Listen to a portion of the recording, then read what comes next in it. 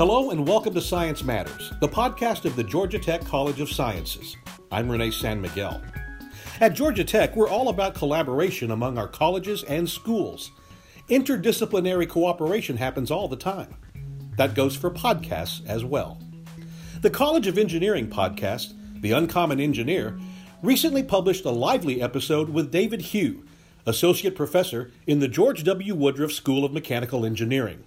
He is also an Associate Professor in two College of Sciences units, the School of Biological Sciences and the School of Physics. That's why we asked the College of Engineering if we could share excerpts from its conversation with Hugh. It graciously agreed. Hugh's studies of animal biomechanics routinely receive a lot of interest from the country's top media outlets, especially when he focuses on unusual topics, such as frogs' tongues and saliva, how fire ants build water rafts with their bodies, and how long it takes certain animals to urinate. That latter study won Hugh the 2015 Ig Nobel Prize, given annually by the group Improbable Research for scientific research that, as the group says, first makes people laugh and then think. The answers to Hugh's questions about animals, whether they are about bodily functions or the way they move, have implications for engineering and medicine. Above all, his discussion with the Uncommon Engineer's host, Steve McLaughlin, Dean and Southern Company Chair of the College of Engineering, shows how Hugh's curiosity frequently gets the best of him, all to the benefit of science. Here's David Hugh with Dean McLaughlin. You know, when a lot of people think about mechanical engineers, they think about trains and planes and automobiles and manufacturing and materials, but you study animals. Why is a mechanical engineering studying animals, and how does that apply to mechanical engineering? I'm a mechanical engineer, but I also, in mechanical engineering, I study a field called fluid mechanics, which is the motion of stuff like air and water. Lots of devices are based on this, like ships and airplanes. But, you know, the very first role models for us mechanical engineers and fluid mechanicists were these things like birds and fish, basically nature's way to move around in fluids. They've been inspiration for hundreds of years. But recently, there's been technologies like high-speed cameras and 3D printing and 3D scanning that we can actually start to really figure out how these animals are doing these amazing things. And then when we look at these animals, we're hoping that we can use the principles that we see to design new kinds of devices. You've gotten a lot of media coverage for some of your work, a splash, can I say, from a study that you did not so long ago about mammal urination. Can you say a little bit more about that? Why you got started on that and what it is we can learn from it? Well, it all started when I was changing diapers for my son. And I had this thing happens when you change boys' diapers that sometimes they'll actually just pee on you. And, I've been there. Yeah. And one of the things you notice when you watch babies pee is that they take an awfully long time. At first, I thought that he had bladder problems, so when I watched him pee, it took about something like 21 seconds. It takes a really long time. And if you go to the bathroom and time yourself, it's about the same. And that's just very strange. This just started out as a curiosity. I mean, I thought maybe my son had some kind of health problem because he weighs 10 times less than me. So I should have 10 times as much urine as he does, but he's getting out. His bladder's got to be 1/4 or 1/10 the size of your bladder. It turns out it's all proportional. So kid's bladder was 1/10, and it was coming out at the same time, and it didn't make any sense. So I recruited some engineers to come try to understand the fluid mechanics of the bladder. And it turns out if you look in the history of this field of urology, there's been a huge amount of questions of how the bladder works and how actually fluid comes out. There's controversy of why, if it's gravity driven or you have this special muscle called the bladder, is that pushing it out? And no one really knew. So, and this is a great example of turning to nature too to sort of understand this thing. So since humans evolved from all sorts of different animals, we actually went to the zoo and we measured the urination time of all these different animals. It's a huge range. Best one to give you an example of is an elephant. So to measure the urination of an elephant, students have to wake up at 5 a.m. when the elephant just gets up. Because the elephants don't listen to anything you say, and then they go and put a huge kitchen garbage can underneath this elephant. Mm-hmm. And the elephant fills its garbage can. It's about 20 liters in about the same time as my son, about 21 seconds. So basically, all these animals have the same thing in common. I figured there's got to be some common principle because it's not normal. And so it turns out if you look into the anatomy, what the elephant has and what we all have is this special pipe. My kids and we call it the pee-pee pipe, but it's called the urethra. And for an elephant, it's 1 meter long. Little do people know that males and females both have these pee-pee pipes. For a female elephant, it's 1 meter long and it's about the width of my fist. What the elephant does and what the rest of these animals do to get urine out is that the wider the pipe, you can imagine it's like a highway. The more simultaneous lanes cars can go down. So the wider it is, more fluid can come out. But then the second effect is the fact that this pipe is really tall, and that uses this Bernoulli effect, where basically if you've got a long pipe, you can actually focus the forces of gravity, so you can get fluid coming out a lot faster. You can notice this, for example, if you take I think some students call it beer keg physics. If you take a beer keg, if you tap a hole in the middle, it'll flow out way slower than if you tap a hole at the bottom. And that's just an example of, where you put this hole makes a huge difference in the speed. And that's basically what the animals have done. They've taken this like really, really thin pipe and it's infinitesimal amount of fluid, and they use that to accentuate the speed so that even if you've got 20 liters of smelly urine, you can get out the same speed as if you only have like a few ounces.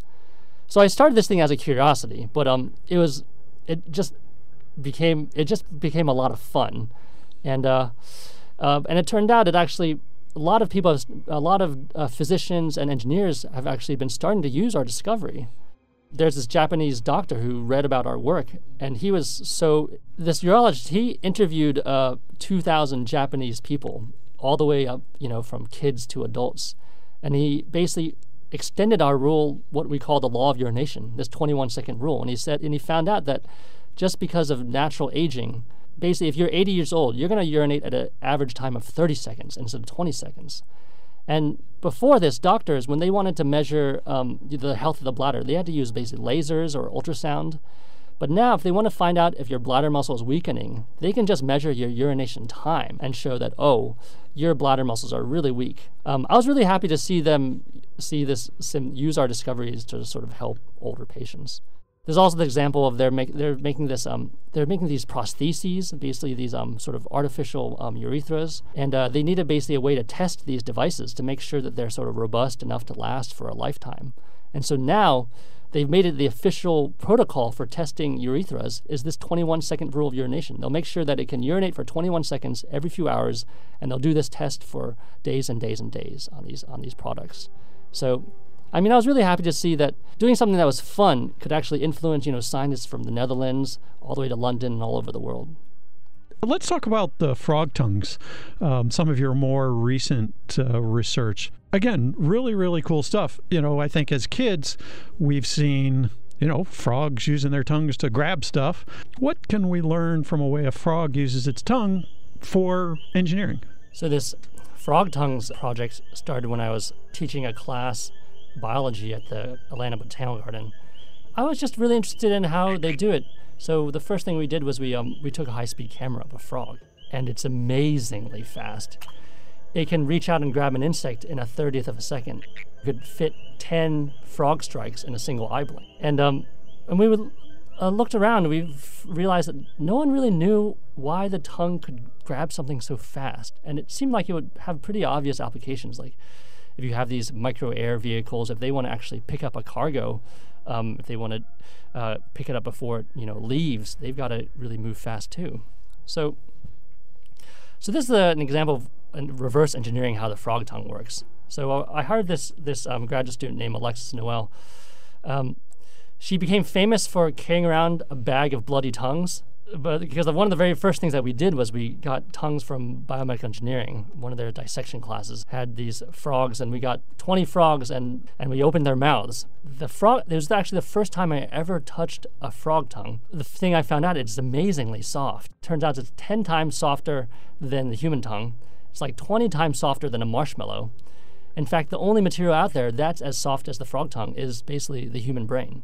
Nature has basically not come up with anything really softer. That's about as soft as it gets. And then if you touch the frog tongue, it kind of feels like a sticky chewing gum, but it has this weird sort of sticky coating. And this coating, if you take it off with your fingers and slide it between your fingers, it feels really weird. It's sort of sticky at first, but then when you slide harder, it gets slippery. So this is a property of materials called non-Newtonian fluids. A typical example of this kind of fluid is like paint. So paint was engineered by chemical engineers who wanted a material that you imagine you put paint in a can, you can stir it with your brush, but then when you put it on the walls, it's got to stick. So in other words, frog saliva, just like paint, kind of has like an on-off switch. When you push it really hard, it flows like a liquid, but then when you push it softly, it sticks. It just sort of holds its grip. And that's exactly how the frog saliva and tongue work. It's got to be really soft and have this special sort of on-off switch in the fluid. So when it reaches out and grabs the prey, it's able to stick, and then when it pulls it back into its mouth, it actually uses these eyeballs that move ultra fast, and they push the prey off the tongue. So it's got to be able to sort of stick to the prey and then make sure the prey can come off later. We talked about tongues, we talked about urination, and I know one of the things that at least I saw was, after the flood in Houston, your work on ants and how ants respond to their anthill being inundated with water or what they do in a flood. And you got a lot of publicity around that. Can you tell us a little bit more about your work with ants and how it relates to floods? Have you ever gotten bitten by a fire ant? Oh, yeah. Yeah. They're a pretty big deal all over Georgia. And in fact, they're a species that's invasive the entire half of the United States. And they're spreading all over the world. I was just a week ago, I was just talking to a radio station in Korea. They were just freaked out at seeing fire ants show up at their harbor, and they were worried that they were going to end up kind of like the United States. And so why would an engineer want to study fire ants? Fire ants are interesting because they can actually survive floods, and that's not typical for an insect. Most insects, there's these insects called water striders, these insects that they kind of like on the surface of your lakes, they glide, they're really elegant, they move quickly. Those are one of the few exceptions, but most insects that stuck in water, they usually just become food for water striders and they drown. But these fire ants, they're one of the few species that actually can survive flash floods. There are about 10,000 species of ants in the world, and this one evolved in Brazil in this area called the Pantanal. It's a sort of vast wetland that every single year during the rainy season, it floods up to a meter deep. Any animal that had to survive this had to evolve ways to deal with water. And so what the fire ant does, it does this amazing thing. And you can actually simulate this. If you have fire ants in your home, you can take a bucket of them and you just drip water into the bucket. And if you do it slowly enough, you don't drown the ants. The ants will actually come out of their underground homes, and what they'll do is link themselves together, and they're going to build this waterproof raft. By linking their bodies together, they can actually trap air pockets, and that makes the entire thing really buoyant, and it makes it really pretty much seaworthy. And as a result, these sort of dinner plate-sized ant rafts, they can float out to the open ocean. They can last for months just by feeding on their sort of offspring. I know that's kind of gross. They're really, really good at being waterproof. What we discovered in our lab was that they're not just good at being waterproof, but these rafts, they're kind of like they're an example of I mentioned this earlier, but it's non-Newtonian fluid. They're an example of a material that's both kind of like liquid and solid at the same time. For example, if these rafts sort of strike, you can take an ant raft and you can squeeze it between your hands and it'll sort of spring back out, kind of like a silly putty. Or you could sort of drop a rock on top of it, and instead of the raft sinking, the rock will actually sink. The individual ants will sort of feel the presence of the rock, and they'll move out of the way and reconnect on the other side, so that the rock actually kind of penetrates the raft like some Terminator kind of material. It's amazing that the ants can do it because they're living things, and they do it purely by mechanical connections. So they just basically make and break these connections, and they can sort of have these properties that make them really resilient.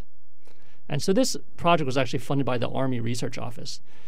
They were really interested in sort of self-healing materials, and ants can sort of give us some kind of idea of how to build a really self-healing material, just like the ants can.